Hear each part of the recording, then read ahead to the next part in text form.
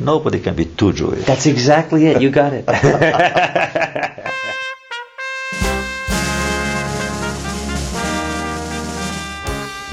Shalom and welcome to the Too Jewish Radio Show with Rabbi Sam Cohen and friends, a weekly serving of everything Jewish. We'll have a great hour together today of news, music, comedy, and conversation.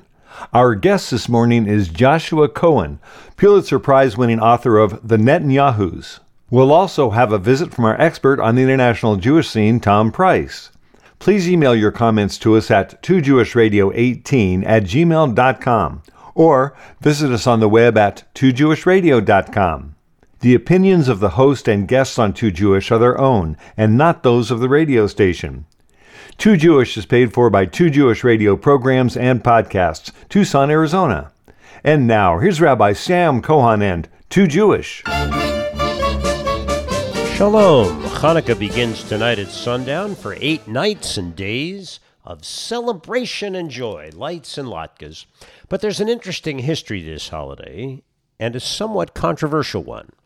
In fact, Hanukkah has a bit of a dark past that's more complicated and ambivalent than that of any other Jewish festival. The historical events Hanukkah celebrates are reasonably well known. In the 2nd century BCE, roughly 2,200 years ago, Israel was part of the Seleucid Empire, created after Alexander the Great's early death by his general Seleucus. In that powerful kingdom, the Greek Hellenistic culture, with theaters, bathhouses, gymnasiums, and pagan temples, was encroaching steadily on all local cultures, including the Jews. Generally, though, the relationship remained peaceful. To set the scene for the explosion that led to Hanukkah, Greek-style towns and cities were founded next to older Jewish cities and towns. Next to them, but not of a piece with them. The Greeks and the Hellenized locals who lived in those towns wrestled at the gym, bathed in the hot and cold public baths, did business in the agora, attended performances and concerts in theaters and amphitheaters, studied and argued philosophy and poetics, and worshipped a plethora of pagan gods in multiple temples with lots of statues. Jews who lived near them in the Jewish urban areas bathed in private mikvahs, shopped in the small stores near their homes, ate kosher food, studied the Torah and the Tanakh, the Bible, attended a Beit Midrash, a house of study, made pilgrimages to the great temple in Jerusalem 3 times a year for the major festivals. And of course, the Jews worshipped one God. The two communities, Greek and Jewish, coexisted uneasily but peacefully. But the egotism that seems to accompany every authoritarian in the real world intervened. A king of the Seleucid Empire, Antiochus IV Epiphanes, decided it wasn't enough just to rule and have power. He also needed to be literally worshipped as a god, as his own idol, Alexander the Great, had been. Antiochus deified himself, called himself God, and insisted his subjects all worship him in addition to their own gods. In Israel, called Judea or Judah then, a small but strategically located backwater within the great Seleucid Empire, Jews worshipped the one God. When decrees went out requiring statues of Antiochus be erected in every town in Israel, and particularly that a great statue of the king Antiochus be placed in the holy temple in Jerusalem, the Jewish people reacted with shock. Most Jews, cowed by the power of the greatest army in the world, simply complied. But not all did. And soon Antiochus to the Jews, moved to force them to do so, promulgating hostile laws and then sending his military in to enforce them. In order to suppress this soon outlawed religion of Judaism, the teaching of Torah was banned on punishment of death. Observance of the Shabbat was outlawed. Circumcision and kosher slaughters were made capital crimes. In particular, instruction of children in the ways of our Jewish ancestors was absolutely forbidden, and those laws were enforced by squads of Seleucid soldiers armed with spears, swords, bows, and arrows. To emphasize the religious subjugation of the Jews, distinctly unkosher pigs were even sacrificed on the altar of the great temple itself, and the lights of the sacred menorah were extinguished. Judaism looked like it too was about to be extinguished. At first, many Jews simply complied with Antiochus's demands. His army was the most powerful in the world at the time. There seemed to be no alternative. But finally, the oppressed people of Israel could stand it no more. At this time of greatest darkness, one family rose up, refusing to bow to the idol of Antiochus, this truly evil emperor. Led by Matityahu, Mattathias in the Greek pronunciation, a family known as the Hasmoneans struck back. The rebellion began in an obscure town in the Judean hills called Modin, with the overthrow of a tax collector and a refusal to bow down to that statue of Antiochus. The Hasmonean family, soon to be led by the most dynamic of Mattathias' sons, Judah, began a guerrilla war. Hiding out in caves and forests, striking at the better armed and more numerous Seleucid armies, it was a careful campaign that gathered strength over time. In spite of the use of battle elephants brought from the empire's Indian possessions, they were the major battle tank of the era. In spite of all the military advantages that seemed to lie with the occupying power of the Seleucid Greeks, the Jews, led by Judah the Hammer, that's Maccabee in Hebrew, more or less, gained the upper hand. The Syrian Greeks were driven from the main part of Israel and finally from the temple itself in Jerusalem. The temple was cleansed and prepared and turned again into the proper condition for sanctification and offerings. That rededication took place at a great festival of thanksgiving, what we call Hanukkah, meaning dedication. The lights of the Hanukkah menorah today remind us of this great miracle of our salvation from religious persecution, of the triumph of the few over the many, the weak over the strong, the believers over those who tried to destroy us. And now, another controversial part. The remarkable victory of Hanukkah was celebrated with an 8-day festival of thanksgiving. But the leaders of that great victory, the Maccabee family, the Hasmoneans, were corrupted by power. When the Jews decided which holidays should be celebrated fully, Hanukkah gradually diminished in religious importance as the rabbis turned against the corrupt Hasmoneans. Well, that was true until the last century, when Hanukkah had a huge comeback. It's now the second most widely celebrated Jewish festival of all, right after Passover, or maybe tied with it by now. And that's okay, because Hanukkah remembers an incredibly important set of historical events. Without Hanukkah, there would be no Judaism today. Of course, also no Christianity or Islam, daughter religions of Judaism. Hanukkah is a wonderful festival, and it's just a lot of fun. To play us in this morning for Hanukkah, on a much lighter note, here's one of my favorite silly Hanukkah songs, David Diggs' Puppy for Hanukkah, which came out a couple years ago. Yeah, come on. You know what I want to. What you want, what you want, what you want, what you want, what you want. I want a puppy for Hanukkah. Want a puppy, want a puppy, want a puppy, want a puppy, want a puppy. And I'ma get just what I wanted, yep. Gon' get it, gon' get it, gon' get it, gon' get it. I'ma get a puppy for Hanukkah. Get a puppy, get a puppy, get a puppy, get a puppy. Some kids write lists for their Christmas gifts and they send them all off to their Santas. But I don't trip off a list for my gift. I'ma get it cause I got 8 chances. That's right, 8 nights, festival of lights. Go hard for a week with a +1. So y'all keep stressing, be good, learn lessons. But Hanukkah is the best fun. And you can laugh if you want to. Laugh at me, laugh at me, laugh at me, laugh. But I'ma get a puppy for Hanukkah. Get a puppy, get a puppy, get a puppy, get a puppy, get a puppy. Clarinet, no harmonica. Play the clarinet, play the clarinet, play the clarinet. When I get a puppy for Hanukkah. That's right. Okay, first night, and I'm feeling right. Mama came with a gift wrap box. It don't bark, don't bite, don't cry when I shake it, so I'm pretty sure that it's just socks. But you never know, miracles happen. I tap in and start to rip the paper. Oh, please let it be the puppy that I wanted. I don't wanna wait to. Oh, yep, that's just socks. I'ma get what I wanted to. What you want, what you want, what you want, what you want, what you want. I'ma get a puppy for Hanukkah. Get a puppy, get a puppy, get a puppy, get a puppy, get a puppy. I ain't even tripping on it, bruh. I ain't even trip, I ain't even trip. Cause I'ma get a puppy for Hanukkah. Oh, yeah. Night 2, what it do? Candles get lit. It's lit. Vodka, sour cream is the best. It's lit. Applesauce on the side, I might just hit. Say the bracha first. I don't know, I ain't gonna trip. Baruch atah Adonai, Eloheinu melech haolam, asher kiddushanu misfosa, vitivanu le hadligne, shel Hanukkah. That blessing is about, now I've said it. Not sure what it means, but I learned it phonetic. By the way, you got a present for me, is it what I wanted? Pass that shamus, let's get the flame started.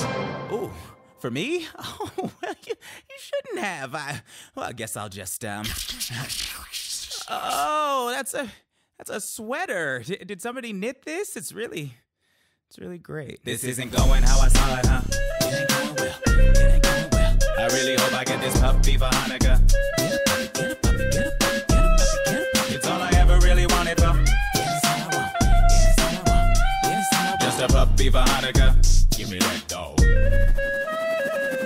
Lights keep burning and nights just pass. Menorah is now covered up with wax. I thought it would be obvious, I didn't want to ask, but will tonight be the night I get my puppy at last? My feet are warm and my body is cozy. The hats and the mittens and umbrella are totally great. Love it all, I'm the king of style. There's one thing I've been wanting all this while.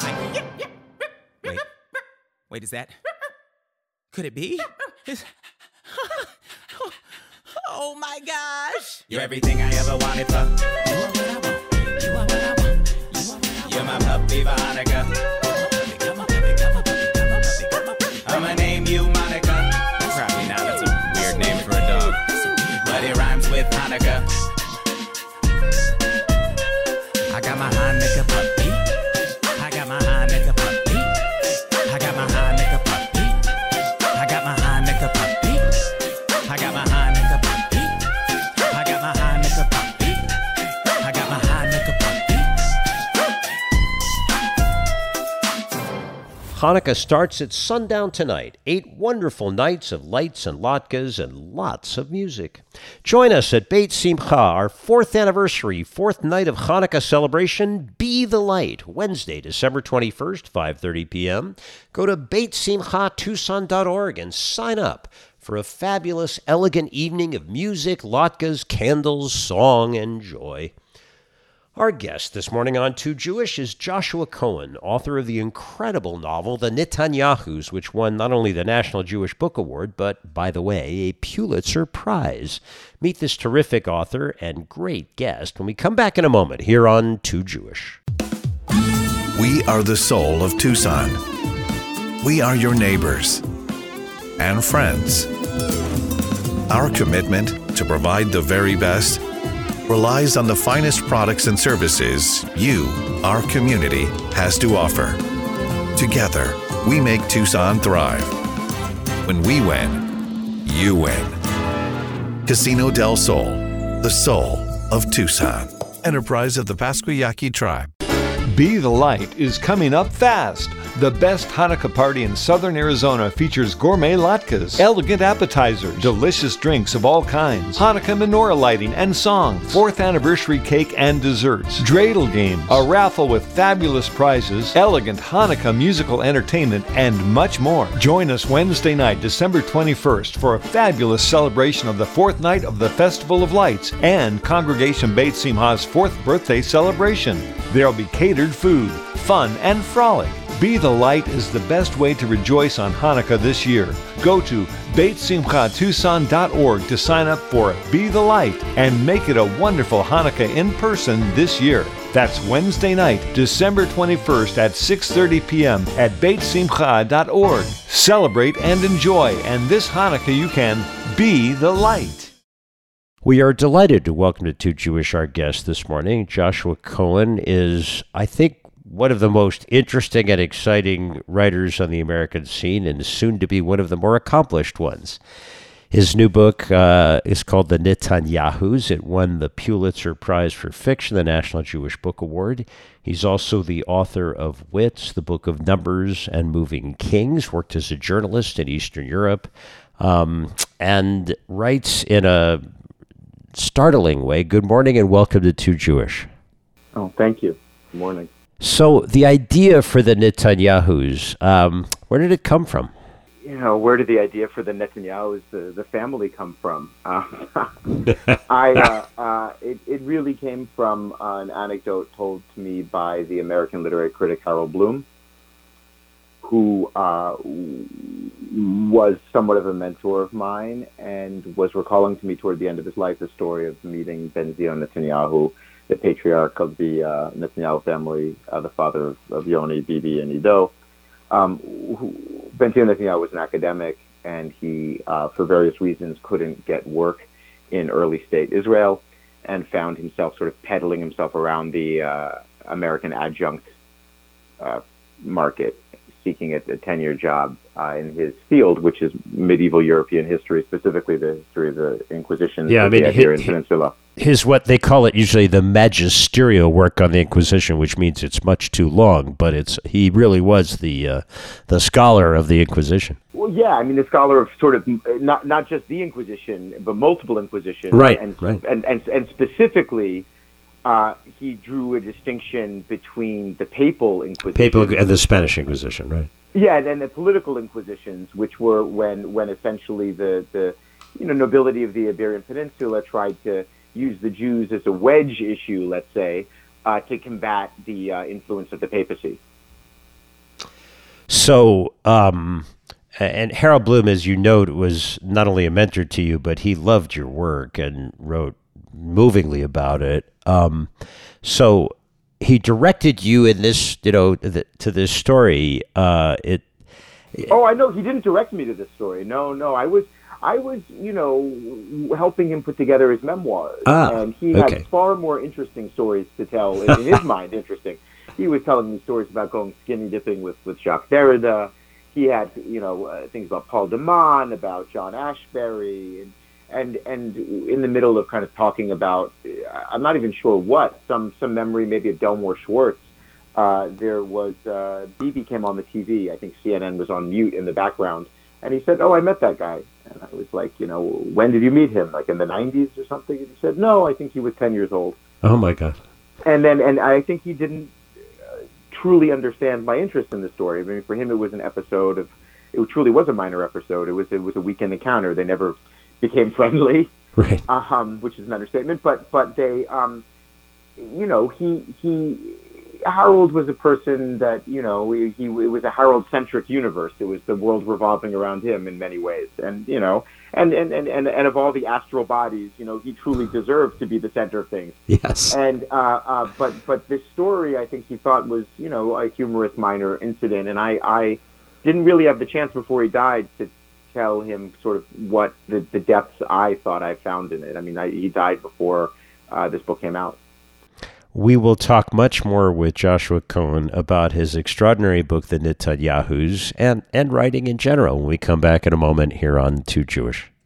Beit Simcha, the House of Joy, a wonderful Jewish synagogue in the Catalina foothills and northwest Tucson, celebrates a fantastic array of services, classes, and events this winter.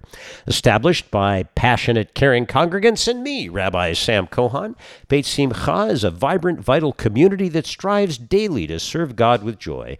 Progressive congregation in northwest Tucson and the foothills, Beit Simcha is open to everyone throughout the metropolitan area, providing weekly Shabbat services, youth and adult education academy courses, social justice opportunities, outreach, and cultural Jewish programming.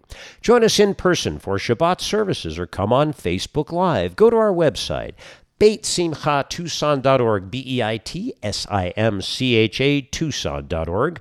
We welcome members and guests in our sanctuary and, of course, on our Facebook page. Call 520-276-5675 for more information.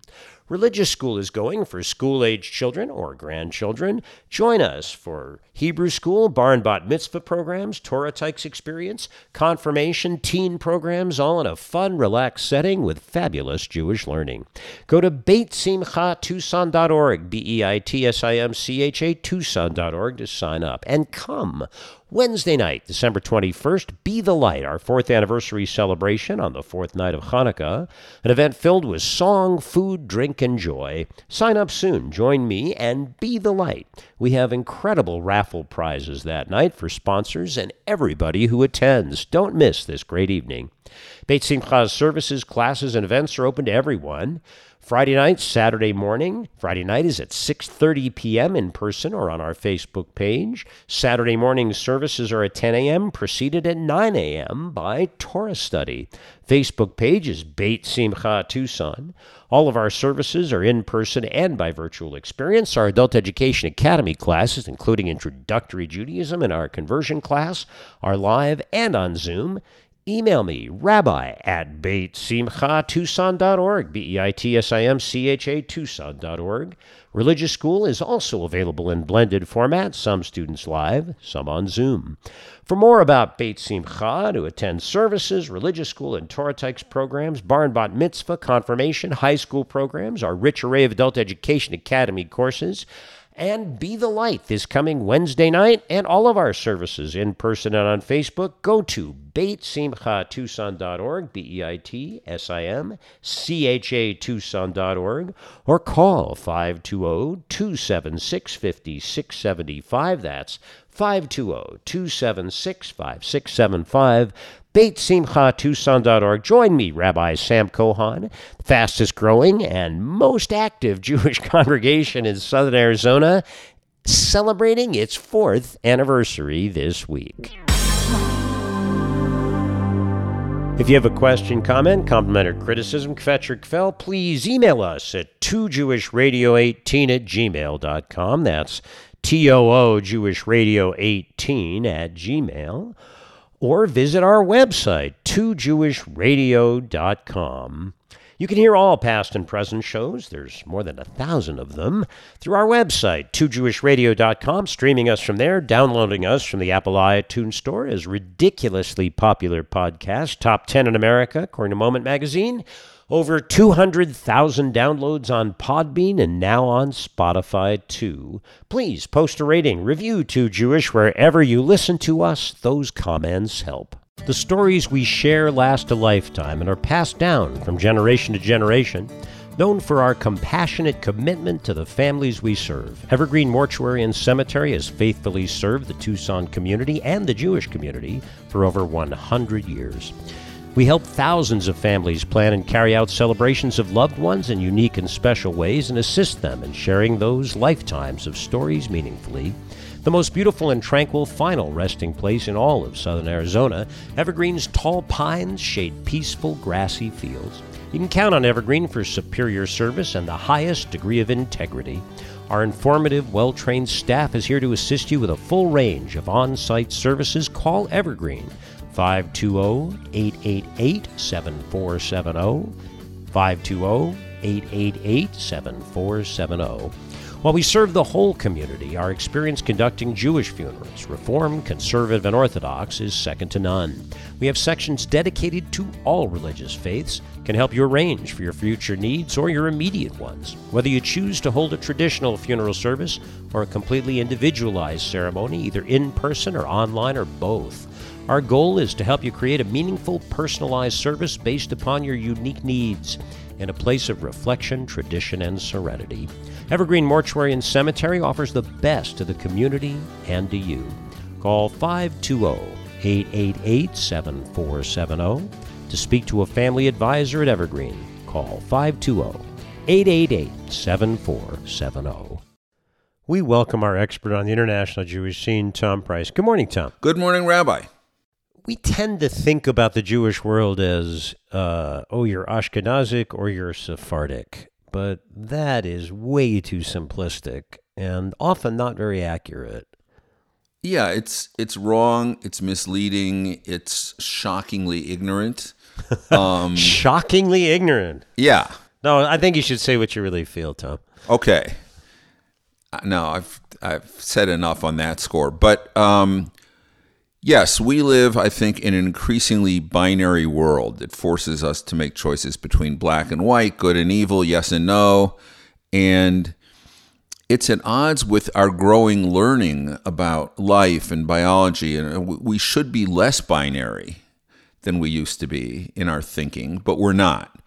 And I think this myth of everybody's either Ashkenazic or Sephardic started in Israel and was perpetrated by Ashkenazic Jews when they were by far the majority of the Jews living in Israel. and basically everybody who wasn't them was Sephardic. The truth is, as you just intimated, much more complicated. So let's get into this. I mean, it might take a couple of sessions, but... Okay. So, I mean, first of all, who's Ashkenazic? Well, ultimately, Ashkenaz is a place or a conceptual space in the heart of Europe, in the Rhine Valley, for example, that separates Germany from France. And that heart of Europe... Where, by the way, my grandmother on my dad's side family came from, and we found exactly where along the Rhine they came from.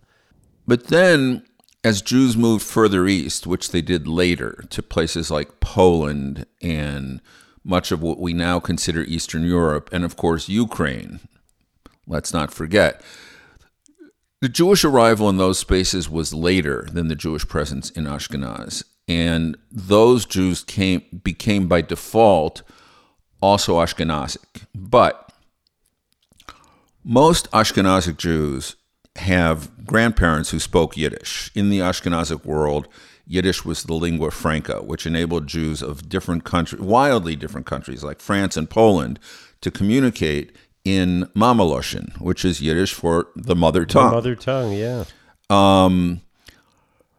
But other Jewish populations in Europe and elsewhere also developed dialects of their own versions of Mamaloshyn, and there's a lot of examples of this. But the primary example is Ladino, which was the language spoken in the Iberian Peninsula, which is to say both Spain and Portugal. Of course, then there was no such thing as Spain. Spain was a bunch of different countries, Navarre, Aragon, all kinds of places. Leon, Castile, on and on, which eventually were merged by stealth, by force, whatever, by dynastic marriages. And that became Spain. And the whole Iberian Peninsula spoke a language that sort of mixes the Spanish of Cervantes and his period with Hebrew. And it could be written in either Latin characters or Hebrew characters, but it was their lingua franca. And then it spread far beyond the Iberian Peninsula in a process that I'll describe next time. We will continue to explore the Sephardic world and how that can be made clearer and more accurate in the way that we think about it when we come back next week. Thanks, Tom. I look forward to it. It's time now for our old Jewish joke of the week. Jewish humor, your Bubby and Zadie knew, brought to you by Too Jewish as a public service. And this one is an annual Hanukkah classic.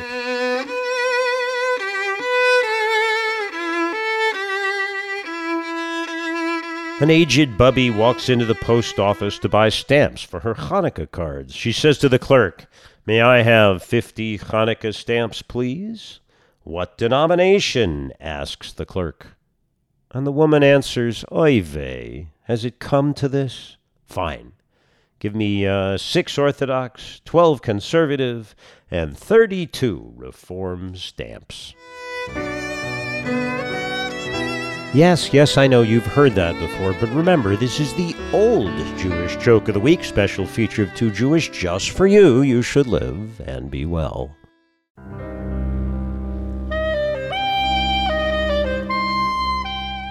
And now a word of Torah. In this week's portion of Meet Kate's, we're in the midst of the fabulous story of Joseph, now shorn of his Technicolor Dreamcoat and locked away in an Egyptian prison. Again, here dreams play a central role, not for the first time in Genesis, not for the first time even in the Joseph story. In Meet Kate's, Pharaoh, king of Egypt, dreams a famous dream. 7 fat cows emerge from the Nile and are eaten by 7 skinny cows. Then 7 fat ears of grain are devoured by 7 lean ears of grain. What does it all mean? None of the Egyptian king's brilliant advisors and counselors can help him. Apparently, his cabinet selection team has failed. In desperation, he turns to a forgotten Hebrew prisoner who once helped his chief bartender, wine steward, when he was in jail with him. Joseph is dragged out of prison, cleaned up, and brought to the Pharaoh, probably the most powerful man in the world at that time. Joseph hears the dream and correctly interprets it as prophesying 7 years of plenty to be followed by 7 years of famine.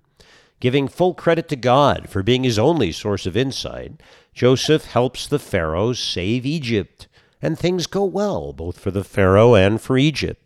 He rises to great prominence, second in command of the whole country, and the pharaoh's power is multiplied while his people are saved from destruction. Joseph marries and has 2 children, but oddly, his great success, his fame throughout Egypt, and his new family aren't quite enough for Joseph. He misses his father, left behind in Canaan, and pines for his younger brother Benjamin, only living reminder of his dead mother, Rachel. He never expects to see his father and full brother again. But then, in a plot twist worthy of our finest novels, his brothers are compelled by famine to come down to Egypt to buy bread.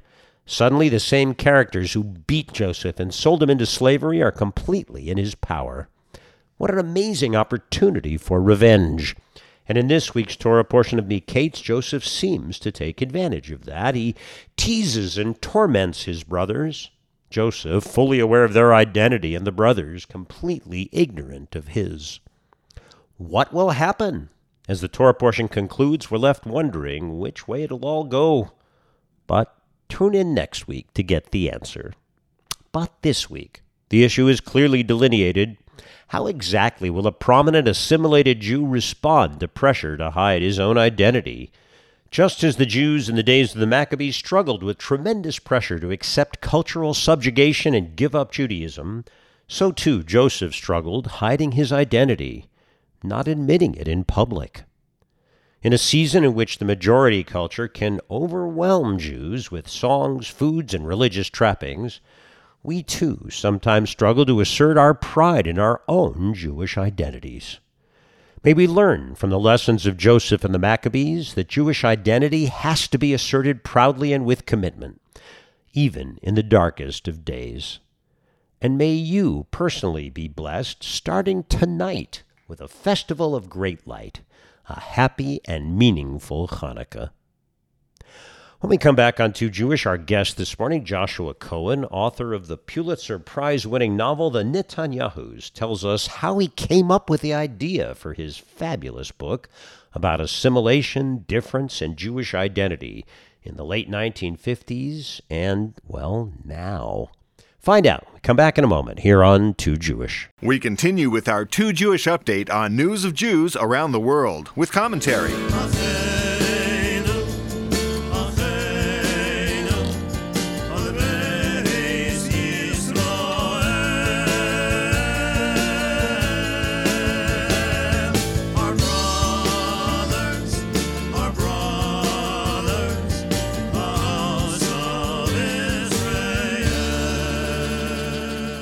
Turkey arrested 44 people last week. Officials claimed it was for involvement with the Mossad, the Israeli intelligence service.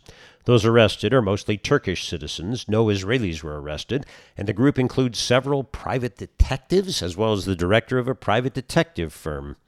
According to Turkish media, the arrested have been accused of shadowing Palestinians and pro-Palestinian organizations in Turkey. Israel has not publicly addressed the arrests. Those arrests came at a warming point in Turkish-Israeli relations. The two countries recently exchanged ambassadors for the first time in years. This past spring, the Mossad's collaboration with the Turkish intelligence service was touted as essential in ending a plot by an Iranian-backed terror cell that targeted Israeli tourists in Istanbul. Still, Turkey has continued to work closely with the leadership of Hamas and others that Israel, considers terror groups because they are.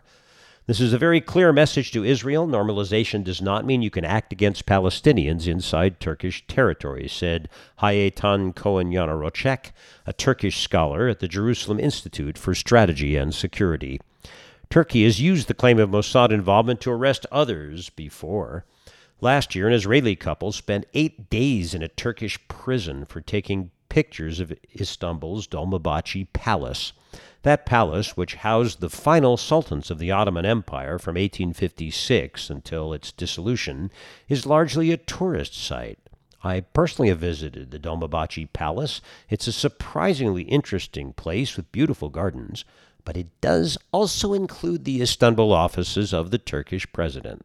That Israeli couple was charged with political and military espionage, but their release was ultimately secured through discussions between Israeli President Isaac Herzog and Turkey's President Recep Tayyip Erdogan. The latter credited his discussion with Herzog as kicking off the thaw in Turkish-Israeli relations, which had been frigid since the 2010's Mavi Marmara incident, when Israeli security forces raided a fleet headed to Gaza, killing 10 Turkish activists. You never really know which direction Turkish dictator Erdogan is going to blow. Probably the case with every single autocrat in the world, and one hopes that this is a temporary and not permanent move towards Hamas and Islamic Jihad. Lots of movement in Washington around combating anti-Semitism last week. First, Doug Emhoff, Kamala Harris's Jewish husband, chaired a roundtable with Jewish organizational leaders on anti-Semitism, and then President Joe Biden set up an interagency task force to combat anti-Semitism as well as Islamophobia. The group's first task is coming up with a strategy to tackle the rise in anti-Semitism. This strategy will raise understanding about anti-Semitism and the threat it poses to the Jewish community and all Americans, address anti-Semitic harassment and abuse, both online and offline, seek to prevent anti-Semitic attacks and incidents, and encourage whole-of-society efforts to counter anti-Semitism and build a more inclusive nation, Biden's spokeswoman said.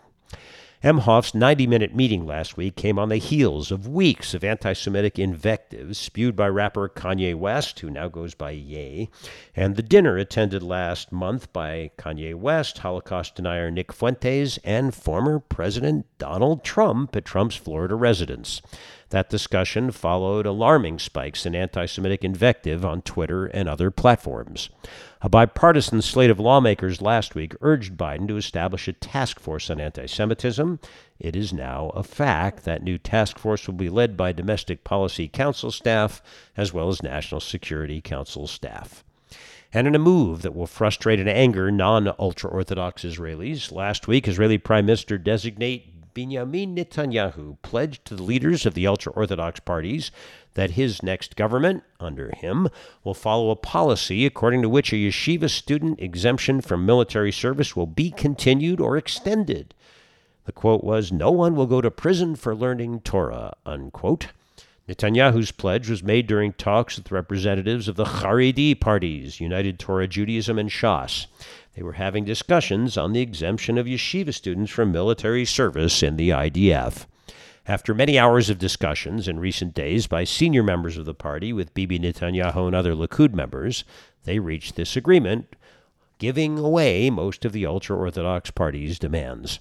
According to the agreements, the Israeli government will advance a basic law on Torah study, designated studying in yeshiva as a core legal value. That'll make it difficult for the High Court of Justice to invalidate the arrangement, exempting Torah students from serving in the IDF. While originally intended to exempt high-level Talmud students of exceptional brilliance from the universal Israeli military service in the IDF, the yeshiva exemption, first begun under David Ben-Gurion, now allows hundreds of thousands of Haredi young men and all Haredi ultra-Orthodox young women from any service in the military or any other form of national service.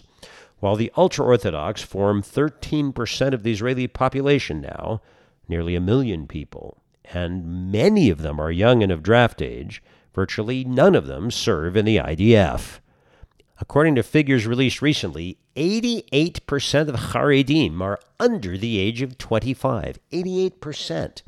Get in the latest available figures from 2019, a little over 1,000 Haredim total, ultra-Orthodox men, choose to serve in the IDF. Do a little math.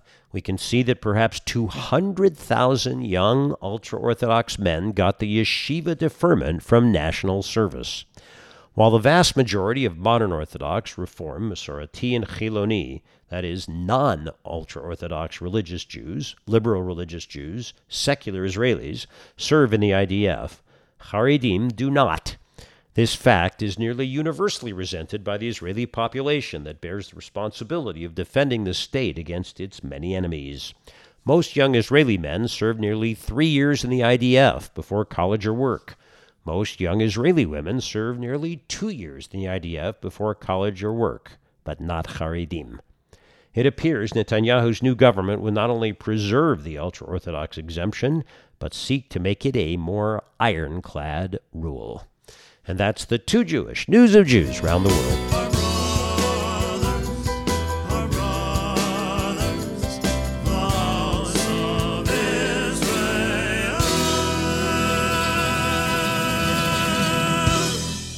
The stories we share last a lifetime and are passed down from generation to generation, known for our compassionate commitment to the families we serve. Evergreen Mortuary and Cemetery has faithfully served the Tucson community and the Jewish community for over 100 years.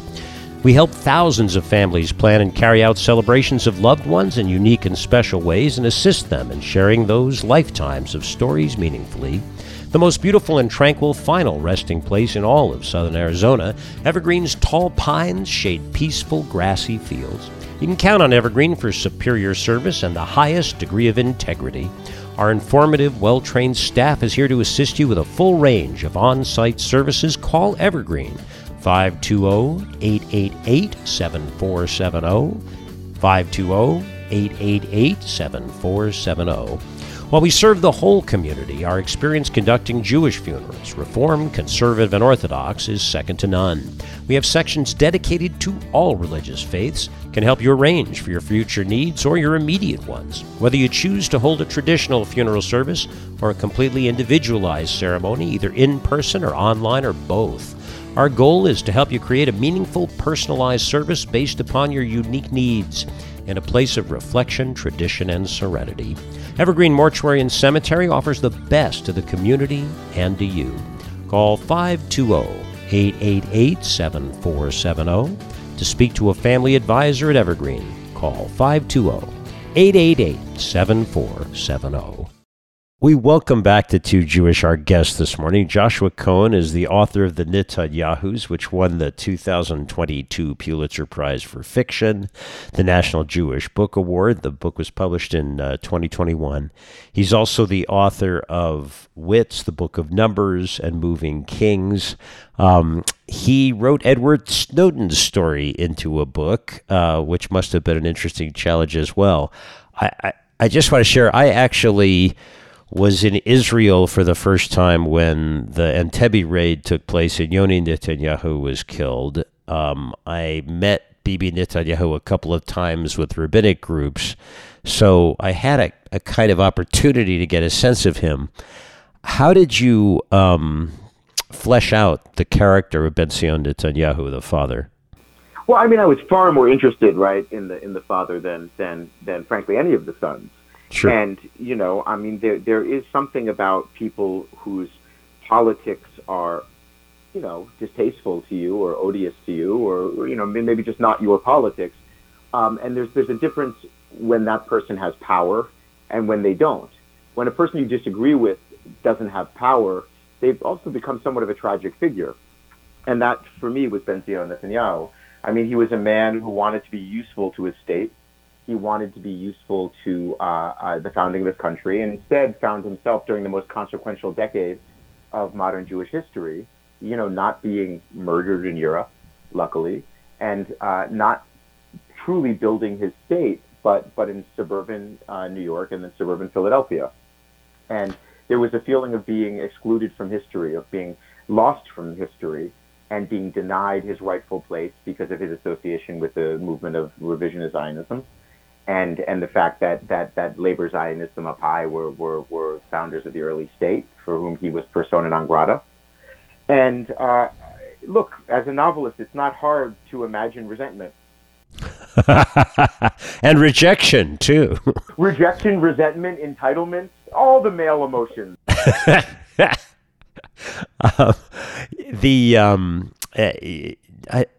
I'm trying to. Somebody described your style as mordant. It is really. It's always struck me as a kind of cheese, like, you know, like fondant or something. Like what would you like on your pizza? Some mordant. Yeah, or maybe a cake icing that you can't really bite through. Right, it's just there for decoration. The richness of language, however, is extraordinary. When you write, do you just write? Do you sit down? Do you think, you know, I really want to make this overwrought? Like, how do you decide? I mean, think with every book it's different. With this book, this book really has a sort of shadow subject that tends to be obscured or was obscured. And I'm not complaining about critical response. I'm grateful for all critical response. But most people see the Netanyahus. It's in the title. This is my fault. Most people think about the Netanyahus. And for me, it's really about American Jewry, and it's about specifically American Jewish writing and the way it was accepted as American writing. The book is set in 1959, 1960. That's the year of Goodbye Columbus. And so with this book, a lot of the style was me saying, okay, I'm going to spend the rest of my life living in the shadow of Roth and Bellow and Malamud and Ozik, and we can name our own heroes of course. Here. And I'm going to have to be hearing about these people until I'm dead. So maybe the way to deal with what Harold Bloom would call the anxiety of influence would be to essentially write a book that they would have written if they had been paying attention to the politics that I considered to have been important in 1959, 1960, with the benefit of hindsight. So the stylistic thing was saying, could I write a book that is essentially a combination of these styles that I grew up on, but direct them toward a politics that the writers at the time, weren't handling. And I think we should remember, I'm not making this as a critique that Jewish American writers in the 1950s neglected writing about Israel. I mean, the truth is, Jewish American writers in the 1950s neglected writing about the Shoah. Well, they didn't write about it at all. The people who wrote about it were not Americans. It was Elie Wiesel. It was, people coming from Europe who'd been through it, who were survivors. All right, and this was, and the 50s and 60s was the first real chance to write about the Jewish American experience as an American experience. And so it was my hope to kind of turn those years of fat and plenty where, American Jews were celebrating this kind of first burst of true assimilation and being considered 100% American, or, to a degree. What if we actually directed our gaze outwards to the rest of the Jewish world that was undergoing a massive change, as the two largest Jewish populations at mid-century are both undergoing complete overhauls, right? There is, the assimilation and the American Jewish success story, and then there's the creation of Israeli identity. So your protagonist is really the example of the assimilationist, the professor, the only Jewish guy on the faculty, maybe the only Jewish human being involved with the university he serves. Fitting in as well as he can all of the kind of standard Jewish tropes. He describes himself at one point as kind of a Woody Allen figure, looking back on it. And then he comes into contrast with the Netanyahus. Neither one looks very good, actually. Right. I mean, I think for me, it was presenting this false choice, right? I mean, one can become, your only choice is to become another. And the two others that you're offered, essentially, I erase so much of what's important to me about Jewish culture and identity. Joshua, I have to say, you talk the way you write, which is not typical of every author. You're beginning to sound slightly like a... It was as easy to write as to talk. Yeah, I know. God, that's the old line. It's like sitting down until blood comes out of your forehead. Right. By the way, that was written by a sports writer, I think, originally, quoted by a lot of other people.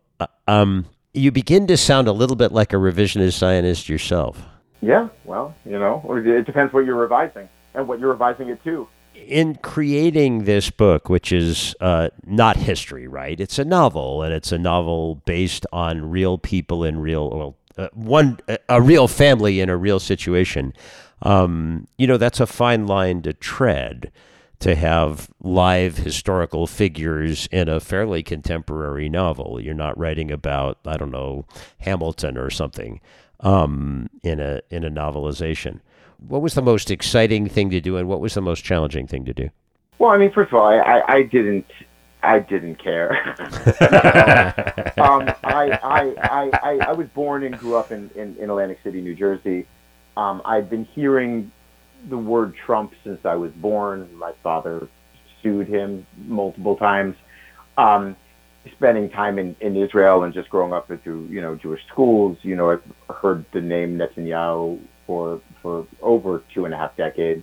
I mean, he came and visited my school when he was UN ambassador. South Jersey is the summer home for Philadelphia. We knew a lot of people in the Netanyahus. These were names that I had heard throughout my life. And when you hear a name long enough, it becomes empty. It almost becomes like a generic brand term, like Kleenex or Tylenol. And I especially under the Trump administration, I became really frustrated. Just, why should I have to hear this guy's name every day and hear and follow all the travails of his disgusting family? And why do I need to know all of this gossip? And why can't I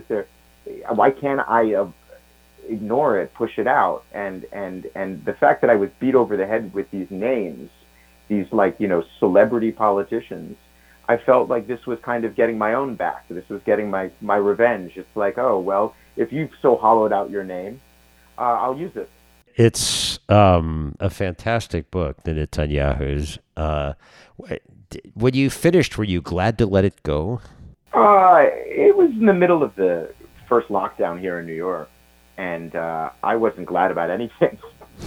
but I did. It was in some way therapeutic to write a comedy during that time. I mean, a few hundred people dying a day. My brother was is a doctor in the city and was doing emergency dialysis, and people who were dying, and I was sitting in my house in my underwear writing jokes. So, I felt in some way very privileged and lucky, but it was, it was therapeutic. Yeah. Well, so the last question, does your mother say, yeah, he won the Pulitzer Prize, but his brother is a doctor? Right, exactly. She asks me, how much money comes with the prize, and when I tell her, she goes, per month? And I said, no, it's one time. It's one time, and you have to pay taxes on it. Yes, Mom. Yeah. The book is The Netanyahus. Joshua, where can people go? I feel like we could talk for an hour. Where can people go to find out more about you and more about your work? I have a website. They can say joshuacohen.org. And I don't know. You're out of Tucson, right? I don't know. What is the good independent bookstore in Tucson? You got to support those places. Antigone is pretty good. They don't advertise on my show, but that's still, I think, the best independent bookstore, Antigone, and everything else. Now they need to. Yes. Now they have to advertise. Now they have a reason. Joshua, thank you so much. Thank you. And happy Hanukkah. You too. Hanukkah Sameach. Hanukkah Sameach. When we come back on Too Jewish, we'll hear about next week's guest, get a final musical play out. We are the soul of Tucson. We are your neighbors and friends. Our commitment to provide the very best relies on the finest products and services you, our community, has to offer. Together, we make Tucson thrive. When we win, you win. Casino del Sol, the soul of Tucson. Enterprise of the Pasquayaqui tribe. Thanks for being here with us this morning on Too Jewish with me, Rabbi Sam Cohen. Join us next week. Our guest will be Shirley Russick-Wachtel, author of the novel A Castle in Brooklyn. Don't forget to join us at Beit Simcha every Friday night. Services in Oneg Shabbat at 6:30 p.m. Saturday morning, too. 9 a.m. Torah study, 10 a.m. services, Torah reading and Kiddush, live in person and on our Facebook page. And come to our Beit Simcha, Be the Light, 4th anniversary, 4th night of Hanukkah celebration this Wednesday at my own home. Go to our website, beitsimchatucson.org, to sign up. Our playout this morning comes for Hanukkah, starting tonight for 8 crazy nights. 613's new parody for Hanukkah, and Elton John Hanukkah. I kid you not, although they do. My friends, have a Chag Chanukah Sameach, a Chag Urim Sameach, a happy and wonderful holiday of lights beginning tonight at sunset. Have a Shavua Tov, a good week, a healthy week, and a week we pray profoundly of peace. And I think it's gonna be a long 8 nights to celebrate the festival of lights, commemorate the miracle of oil.